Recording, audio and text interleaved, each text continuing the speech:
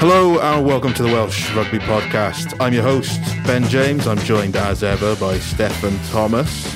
We are days away from our little trip to France, Wales, travel out to the World Cup on the weekend, as do we. No warm-up game for us to digest on the last weekend. Wales are done and dusted, but there was plenty of other rugby on the weekend, as well as some interesting news, which we'll kick off with. Dan Biggar. There's only one place to start, isn't it? Yeah. He's announced his international retirement after the World Cup. I mean, not the most surprising of news. I think since March, he's been sort of drip feeding that idea that he might retire in. I remember after Six Nations, he was saying, this could be his last game in Paris. And I think from then on, he's spoken about how, he might not be around for too much longer. It doesn't make too much difference to Wales, obviously, at the World Cup. They're going to go there with a good balance of fly halves. But I guess before we get on to what Biggar's achieved in the Wales jersey, where does it leave us post-World Cup in 2024? Because it's an interesting situation, isn't it? Yeah, I wrote about this yesterday. I think it does leave Wales in a bit of a tricky situation. Not just because of Biggar, because it had been, as you said, it's been on the grapevine for quite a while, and Toulon obviously won their money's worth, and he's not much more you can achieve for Wales, and he's a family man or whatnot, and he's been very clear why he's calling it a day at test level. But so we're losing Biggar, and Wales are also losing Gareth Anscombe. I know he says he'll be available for selection for the Australian tour, but because he's moving to Japan, he can't play in the Six Nations. So there's two first choice 10s gone, in one stroke there. And also, look further afield. Jared Evans signed for Harlequin, so he's ineligible under the 25 cap law. Sam Davis is in Grenoble in France, so he's out of the equation. I think obviously Costello you'd expect to be the long-term successor to Biggar. So I think this is a good opportunity in the World Cup for him to really put his hand up and prove that he's the man to wear the number 10 shirt for the next good few years. Owen Williams signed a new contract with the Ospreys, so obviously he's going to be in the mix, just miss out on the World Cup. But beyond those two, Wales are scraping the barrel a bit. I think the interesting one is Callum Sheedy, because he was the forgotten man, and he's been the forgotten man over the past 18 months or so. Wayne Pivak obviously selected him off the back of some great performances with Bristol. It looked like at one stage he was really going to kick on. He played that impact sub role, a finisher role in the 21 Six Nations winning campaign, especially up in Murrayfield. He offered some of the Biggar didn't. But then, very strangely, his Bristol form started to dip a little bit, and Costello obviously took his place. But you just look at the 3 10s I mentioned there, 4 10s out of the equation, so he's in the mix. But so if you had 3 10s in the squad of Costello and Owen Williams and Sheedy, it's not too bad. Or this is a wild card. Johan Lloyd is going to play 10 for the Scarlets because they pick 2 10s and then have like an utility back that can cover 10. And then you got Dan Edwards, a 20s 10 in the long run, and maybe Will Reid, but they're further down the line. But certainly in the short term, I think it'll be a bumpy ride for Wales after the World Cup. Yeah, because I think the thing with Costello is I think you're going to need you're going to need senior players around him, I think. Yeah. You look at most Wales fly halves, and very rarely, maybe Priestland being one of the few exceptions in recent years, have things come quickly to them. Dan Biggar made his debut in 2008, didn't make the jersey his own until 2013. No. He got dropped in 2010, didn't he? Yeah, he was in and out of the team. He had a few appearances, got dropped 2010, and only really sort of 2013 when Priestland got injured did he make the jersey his own. Anscombe took a very long time to really sort of nail down the jersey. Made his debut, 2015?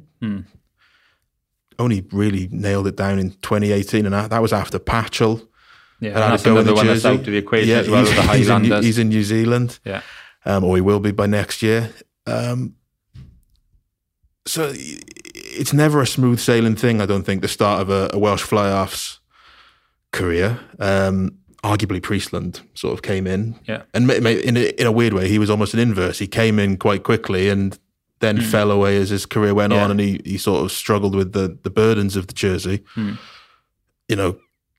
Costello's going to be exposed to those burdens so much. And I think you do need someone with him. Maybe Owen Williams is that person he's not experienced in terms of caps, because he's largely been unavailable for Wales at test level for most of his career, but he is someone who's been around the block. He's had a lot of different experiences. I think he could be sort of a good senior head to lean on, but just that's the key thing is getting someone for Costello to sort of share the load with, because there's going to be times when you probably need to take him out the firing line. Yeah, absolutely.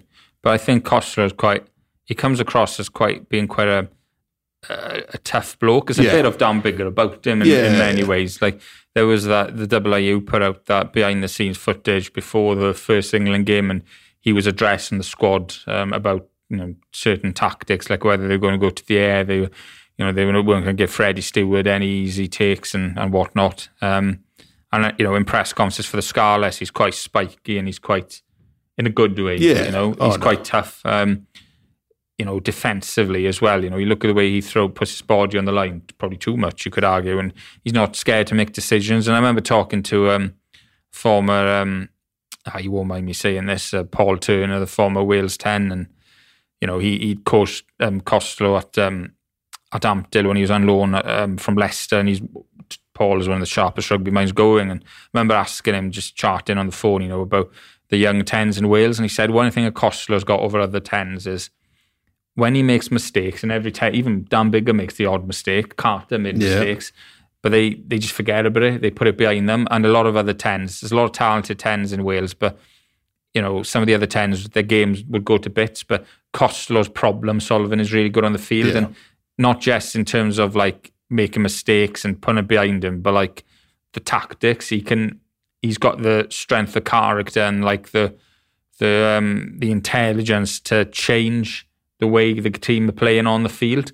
and that's a trait that Biggar's got, that Anscombe has got, and I can see it in Costello as well. But I do agree, obviously, you can't play every game. He's going to get injured at certain points, and we got to look after him as well, because I think, you look at what Priestland had to put up with, some of the abuse he got from a lot of ill-informed people. He was a quality player, and that'll probably come Costello's way at some stage. It's going to, Biggar's hard at people saying you can't attack, which is total rubbish, isn't it? As you've said, you've written loads of times. So there's going to be ups and downs, but I think he's got this sort of mental toughness and the sort of just that authority about him. So I actually think he's he is the long-term answer for Wales, to be honest.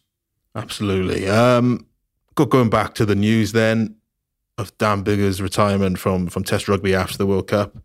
I mean, by that point, he'll have maybe 114, 115 caps under his belt. It's a remarkable achievement. I think, dependent on where Wales get to in the World Cup, he might be playing in the 10 jersey by the time he reaches 34. My memory might be wrong on this, but I feel I've seen a stat that only one other player has worn the 10 jersey for Wales when he was 34, and I think that was Neil Jenkins. Stephen Jones is just a bit younger. He was just a little bit younger. I'm not sure. I don't know if when Jiffy came back to uni, and he played 15, didn't he?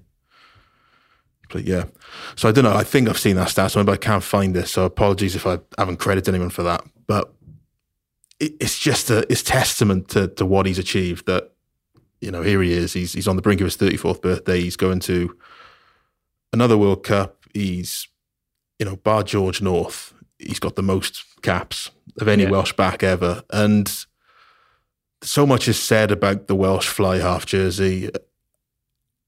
I feel if anyone's thrived in the pressure of what it brings, more than anyone, I think it's Dan Biggar. Yeah. Barry John walked away from the game at 27. Phil Bennett was obviously dropped back in 76. Gareth Davis was dropped.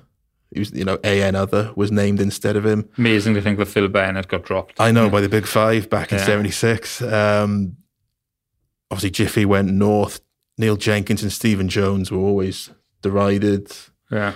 I think when Twitter was starting Priestland as well. Yeah, Priestland. I mean, he copped so much flack. All players, and Biggar's had his fair share of critics, but I think if anyone's almost thrived on that and used it to make them better, it's Dan Biggar. Yeah, I agree. I think as Welsh rugby fans in general, and I am generalising, are sort of dictated a bit. Their opinion is dictated too much by the past. Yeah. By Barry John, Phil Bennett, etc., who are some of the greatest players who ever played the game, full stop, and they deserve all the accolades they get and all the praise. But that was a different time for professionalism. Game, and like obviously growing up, when I was growing up, so it was originally Neil Jenkins and then mostly Stephen Jones.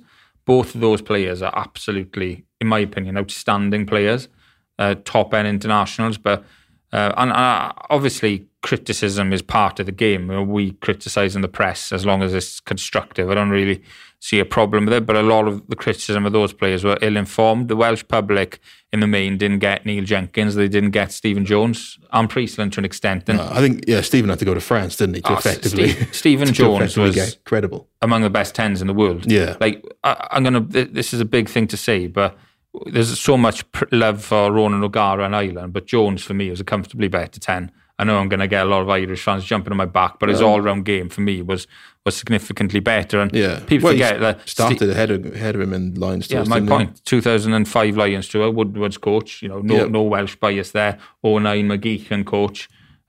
Picked Stephen Jones ahead of Wilkinson and O'Gara. Yep. His performance in the second test for the Lions in 09 was one of the best 10 performances I've seen. Neil Jenkins. I know he played full-back in 97. The one who won the test series without him kicking those goals. He's the best goal kicker, including Carter and Wilkinson, that's ever lived. They could control the game. Their passing was good. So much peripheral vision. Great players. Priestland was a lovely player as well. Obviously, the criticism got to him and he did the right thing for him leaving Wales. And Biggar's been in the same mould as Jones and Jenkins. He's never really been fully appreciated. He's not this running 10 like Jiffy or Bennett or Barry John or Cliff Morgan or Ty Watkins before them. He's a guy who relishes the pressure, one of the best goal kickers in the world. His game management is second to none. Defensively brave, best 10 I've ever seen in the air. For me, the game that typifies Biggar more than anything was that 2015 World Cup pool game against England. Wales would not have won that game without him. He dragged Wales back into that game through sheer bloody mindedness. Not just goal kicking wise, he was just phenomenal, and he's a sort of player we won't appreciate how good he is until he's not there anymore. Yeah, and that's how I'd probably sum up Dan Biggar's contribution to Wales. Absolutely, he's the sort of player who could. He often won or at least changed games just by sort of sheer personality, sheer force of personality. I think was it 2022? France came to Cardiff on a Friday night. They were. On the way to a Grand Slam. They looked like the form team in the Six Nations. And they only just got out of it with a win. I think it was 13-9 or something. Yeah. And it was Dan Biggar basically spoiling the party. There was one 50-22 and he was just giving it to the crowd basically to cheer Wales on. And that summed him up. I think sometimes he's a bit misunderstood. Yeah. I think, sort of some of his actions on the pitch, the body language. I think particularly some opposition fans probably don't take too kindly to that. But, we had the benefit of watching him play in COVID when there was no fans and you could hear what he was saying. And he's like having another coach on the pitch. And players feed off that, don't they? Yeah, massively. I think there's been a lot of talk in the last few years. I think it started under Wayne Pivac, and we're seeing it now with England to an extent about how you sort of motivate yourself emotionally throughout the game. So at the minute we're seeing Ben Earl and Maro Toje celebrating, not straight line outs, and that's getting a bit ridiculed. But I think certainly under Wayne Pivac there was an acceptance that Wales weren't very good at getting themselves up in those moments and just celebrating the little wins. And that has a knock-on effect, I think. And I think it's just something that isn't typically Welsh to do that, but certainly, I think, some of the stuff, Dan Biggar's body language, that has helped. And I just go back to the fact that I think he is the archetypal sort of, it's a cliche, but he is a test match animal.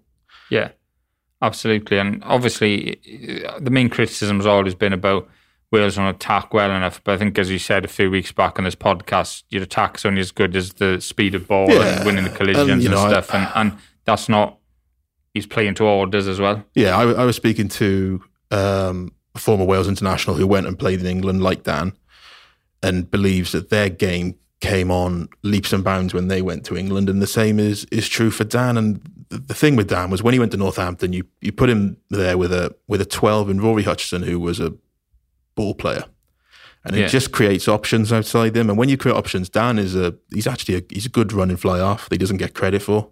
And I think he showed that. Chris Boyd thought the world of him as a fly half and as an attacking fly half. And I lost count of the amount of times we'd come into Six Nations or autumn campaigns and there'd be clips of Dan Biggar for Northampton, and someone would be on Twitter be saying, Dan Biggar is playing the rugby of his life. And it got to the point, well, if he's playing the rugby of his life so often, that the actual result is he's just a very good rugby player, and that's what we've seen. And and more than anything, I think he's aware of the perception. Yeah, and thrives off it. And he thrives off it. I spoke to him. These 100 cap pieces have become quite commonplace now. We've had a lot of players, Halfpenny, Faletau, and Dan's always a good person to speak to because he's candid, he's honest, and he doesn't give you platitudes or cliches. He gives you good answers, which is, again, that's a rarity sometimes in the game. But we got speaking about his own 100 cap piece, which I think had a few people, Warren Gatland, Sean Edwards, Jamie Roberts, all sort of singing his praises. And it was joking, but there was an element of truth to it. As someone who's worn the 10 jersey for that long, he said it's the most compliments he's ever had. And I think, he knows that he's not going to be everyone's cup of tea, but, he's done wonders, probably despite that. So for me, he goes down as one of Wales's greatest fly halves, without a shadow of a doubt. Yeah, fully agree. I think I can't really say much more than that, really. He's just, we won't appreciate how good he is until he's gone. And I think I'd urge Welsh fans to make the most of him in this World Cup, because they're going to miss him when he's not there, which is pretty soon. Absolutely. Let's move on then to some of the last warm-up games. I think quite a lot of teams finished up their warm-up campaigns on the weekend. Some interesting results, some interesting performances. Again, there's only one place to start, and that's Twickenham.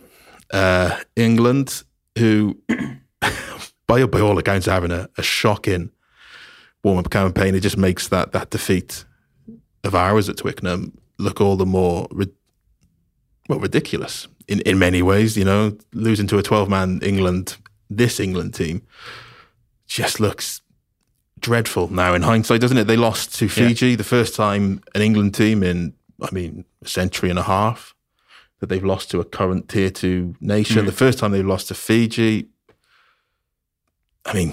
We can get onto Steve Borthwick's side in a bit and the fact that they're all at sea by all accounts, but I guess considering that they are our first game in Bordeaux on September 10th, we better start by looking at Fiji, which is never a nice thing in Welsh rugby, is it? No, it's not. However, I've up until last weekend, I've been quietly confident that Wales are going to beat Fiji. Yeah, me too. We know that Fiji, when the game opens up, could rip Wales to shreds, as they could any team in the world. But I thought that Warren Gatland's tactics, Wales tighten it up, kicking game, set piece, etc., would just be enough. But over the past 2 weekends, they obviously give a good account themselves before narrowly losing in Paris to France and beat England at Twickenham. And they have great individual players that can cut you to shreds. They showed that in small doses. But what impressed me is they've played a really structured game based on set piece. England tried really hard to put them under pressure in the scrum. There was always a secondary shove, and Fiji was just rock solid. Same with the French. They haven't got a scrum that's going to absolutely tune the opposition team, but they're just solid, and they had a solid attacking platform off their own ball. And Wales' scrum, some of the officiating was questionable, mind, but up at Twickenham, it had a hide in, It struggled. So I think with strong scrummaging props in Francis and Thomas, historically anyway, so that's a concern. But as a fact, they were playing a really good structured game. There were some weaknesses, obviously, and the line out wasn't particularly reliable, but their moments of brilliance were few and far between. But when they did sort of break the line, they looked class and they made England pay, but they were comfortable allowing England having the ball, soaking it all up defensively. And also, their main weaknesses, as I've said, historically have been the scrum and halfback. And they got a young 10 that plays for the Fijian Drua called Caleb Muntz. He kicked everything, and they were hard kicks as well. There's one from about 48 metres out. He just nailed it. He taking the right options. He can play the corners, but he's also quite a potent attacking player. So I watched those last two games, and they're warm-up games you take with a pinch of salt, but I thought, I'm not sure that war and ball, I know he doesn't like that term, but historically, war and ball, I'm not sure if it's going to work. I think Wales might need a little bit more, because I don't think we got the power that we used to have. I don't know. I think it's going to be really tight. And that's where the other warm-up game comes into it, which was Australia-France, and Australia looked really good in the scrum. Angus Bell had a great time. He's been outstanding for a long time. Out in Paris, and Taniela Tupu looked good. That's going to be the key, I think, in this pool. And maybe that's where I'm worried about Wales at the minute. I think, before these sort of warm-up games, we all knew what the game plan to beat Fiji was. Keep it tight, dictate the aerial game, generate enough territory and field position and penalties to get driving mauls. Have Wales got a mauling game? Well, that's the problem. Looking back over the sort of the autumn games, I think there's a few issues. Twickenham, we had a couple where the line out was sacked. You can look at whether England have done that legally, but at the end of the day, a lot of it is what Wales are doing with their lifters and how they're sort of are they leaving gaps? A convincing picture. Are they leaving gaps? So that's a worry in terms of the maul. So I think that could be an issue. We saw again. I think there was an early line out against South Africa when the game was still very close. Same thing happened. The scrum, the Six Nations, Wales' scrum was poor. I think they lost 20% of ball off their own feed. They concede, I think, if you go in the plus minus columns of penalties won, penalties conceded sort of thing, I think they were -3 for penalties in the tournament. That's not improved during the warm-ups. I mean, I don't know how many penalties they conceded during the warm-ups, but it felt like it was some sort of record at times. It was probably averaging 4 or 5 a game across those 3 games. It's maybe hard to see what they're trying to do with their scrum. I think if you look at, say, Corey Domachowski when he scrummages for Cardiff, him, Maserati, they're very aggressive. I feel like right now Wales are more concerned about trying to paint a good picture for the referee than trying to go forward. And it's a lot easier to paint a picture when you're going forward in the scrum. And I feel right now it's almost like Wales are too passive, and I don't think the timing's quite there, and there's all sorts of issues, I think. So does Jonathan Humphreys have a few questions he needs to answer? Well, possibly, yeah. And I think potentially, if you look at the way Fiji are scrummaging and the way Australia are scrummaging, then it could get nasty. I think I've just been going over a couple of scrums now, and you look back at that game against Twickenham, just the shape of the Welsh scrum in terms of how you sort of even go to the back of the scrum. It was Tame Plumtree there. How your number 8 is binding onto it. It all looks very sort of upright, and very sort of cautious. It's like they're not trying to go forward. They're just literally trying not to lose their footing and slip. Yeah. Whereas you go back 2 years ago, Faletau would, and a lot of teams would do this. You'd start off with your number 8 would be on 2 knees, then he'd go onto 1 knee. And then he'd sort of push into the scrum, and it's basically it keeps your locks tighter and it keeps your number 8 binded, and it just makes it a more solid thing. I don't think we've got that now, and that's how you can sort of splinter it. I'll tell you who's scrummaging like that now, and not many teams are. Fiji. The number 8 starts with his... They're a well-coached team. Yeah, number 8 starts with his 1 knee on the ground, and that's why in the last 2 weeks they gave France a hell of a hard time in the scrum. And now they've given England a hard time in the scrum. Let me ask you a question as well, right? Do you think that Gatland selected his best scrummagers? Because you look around Wales. Okay, his form hasn't been great.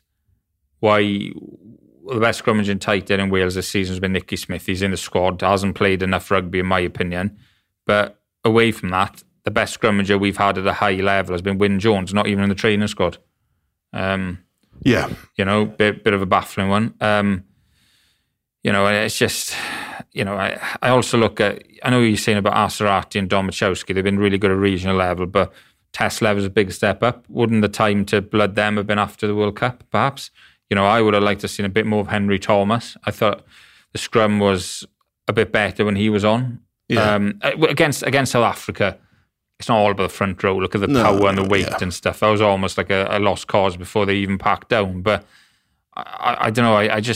I know Warren Gatland wants, and he's quite right, that props got to do more than scrummaging, and Wyn Jones doesn't really carry, whereas Domachowski does. But for me, if scrum comes first, and I'm a bit confused why he wasn't at least in the training squad. And I just think, you know, the best scrummaging, Lou said, in Welsh rugby this year, if not the URC top 3, has been Nicky Smith. Look at some of the tight heads he's been up against. He's annihilated the Montpellier scrum. Annihilated the Leicester scrum. Ospreys lost, but they were up against Leinster. He was up against, I think it was Michael Alala-Toa, ex-Crusaders first choice tight head, Samoan tight head. Absolutely shoved him into next week. Yeah. He's good over the ball.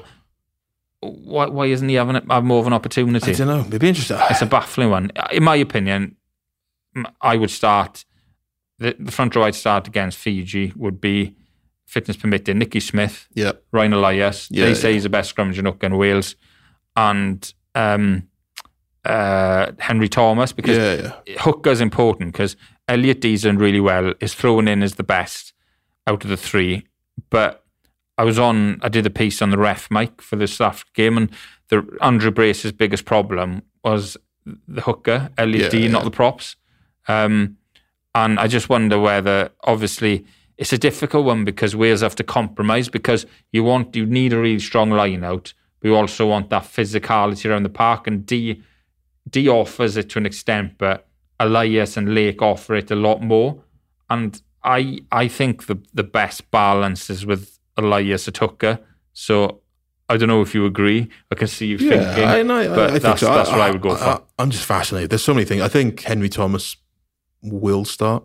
I think he did enough when he came on against England. I forget which game it was, but he caused Bevan Rod problems. I think it was the game in Cardiff. You know, late on in that game, I think they got a few scrum penalties out of England.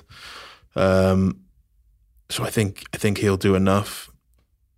It's going to be interesting. You say, obviously, against South Africa, it's not just down to the front row. Well, the Wallabies have Will Skelton in the second row. There's big men there.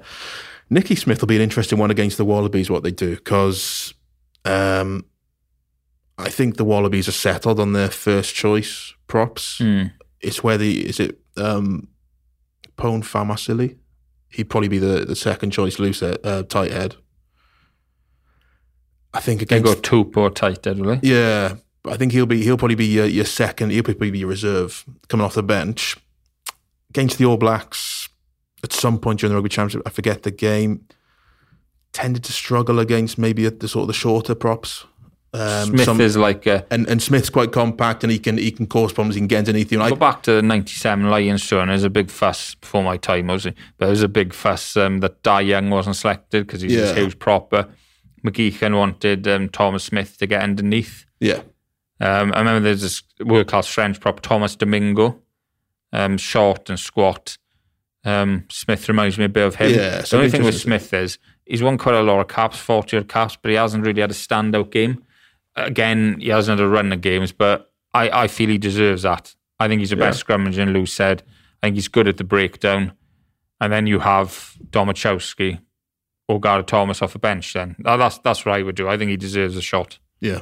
But no, it's going to be fascinating because, I mean, the way these last 2 weeks have gone, Wales' scrum, just there's more questions than answers. Australia, Fiji are looking good. But we haven't got Wales haven't got the physicality in general in the front 5. No. People forget like how strong Wales were all round in the first Gatland. Everybody talks about Ali Wyn Jones. Adlock, best in the world, but how good was Charteris? Outstanding player. Ian Evans, Goff, and then Brodie Davis, bit one-dimensional, but the physicality, Brodie could mix it. And Wales had some real athletes. And you had world-class props as well. You had Gethin, you had Adam, and in between, you Paul had James. Yeah. And your hookers were always of a good quality. Ken, Hibbard, Baldwin, Keno. Yeah, exactly. Yeah. People were questioning Baldwin. Does he offer enough all round? But just the physicality he brought and stuff. I don't think Wales have got that. They have one or two players like Lake, maybe Elias, Rowlands, but by and large, that's my issue. Like I just feel that Wales need to try and find it's too late now, but they need to try and find a different way of playing because ain't going to bully teams. They're not in the first Gatland era. There were many times where Wales had the upper hand over South Africa physically. They didn't win the game because they just fell short. But a lot of times they knocked the Springbok Park from pillar to post. They can't do that anymore. They need to find a different way of playing. Yeah, and I think it's probably too late. And I think that comes back to how they're probably going to play, which is going to be the kicking game, and it's going to be playing for territory, playing for the kicking game, varying the kicking game, which they didn't do enough, I think, during these warm-up games, and Gatland admitted that they didn't kick enough off 10. They didn't challenge the defence enough. If they were bringing a blitz, they didn't look for kicks behind, but they'll have to do that in France. I think they'll have to really do that. But it's just going to be playing for territory off the kicking game and then hoping that...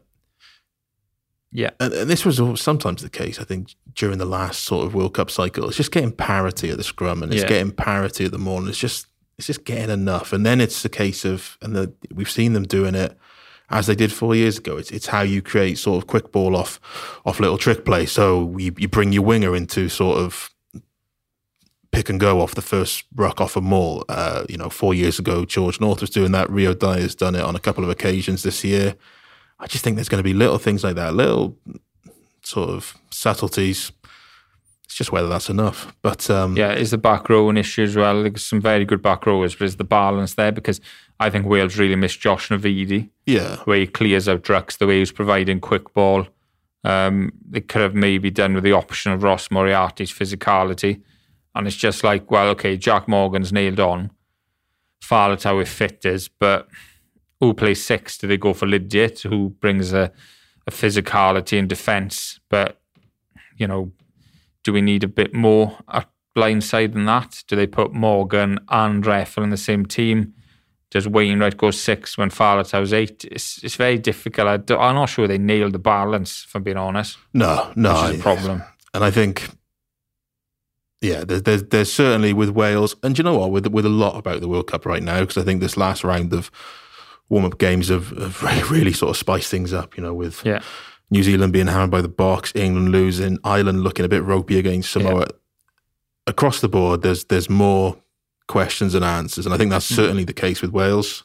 Oh, yeah. But just go back to Australia, right? That score, if you didn't watch the game, or even just watch the highlights, you look at it and you think, it's a high day. And obviously the only stat that matters is the final score, and France are a better team. But for large periods of that game, Australia were on top. They created a lot. They didn't quite finish, the last pass didn't go to hand and all that sort of thing, although they did score some neat tries. And I think they have been getting better and better. Yeah. And I think it was the second Bledisloe game. New Zealand made a lot of changes, wholesale changes, albeit still a really strong team. But Australia were absolutely outstanding in our first half. And there was a moment just before half-time where Ardie Savea did a tackle that was out of this world on Tate McDermott to stop him scoring. And if the Wallabies had scored then, they would have won that test. And I get the feeling that Australia just need one win to spark them into life. And I think Australia's ceiling is higher than Wales's and Fiji's. And I just look at it. Look, Wales can beat Fiji. They can beat Australia. But I just feel if Australia bring their A game, they got a better scrum than Wales. They got Skelton there, as you've mentioned, didn't have the best rugby championship, but he's starting to grow back in a test rugby. They got Michael Hooper being dropped was controversial, but those who watch rugby, he's not in the top 2 open sides in Australia. Fraser McWright is really good, Tom Hooper, and then 10 is the biggest problem because Carter Gordon is a very talented footballer, but he hasn't got the sort of that established presence that Cooper had, and he missed a lot of kicks. That's an area Wales are better. But my point is, he looks good if the game breaks up. Australia create a lot. They got a good set piece. They're physical, but they look devoid of a bit of confidence. But once they get that win, I think they're going to be hard to stop. Yeah. I think Australia makes semi-finals. I think. No, I think so. Yeah, and it's.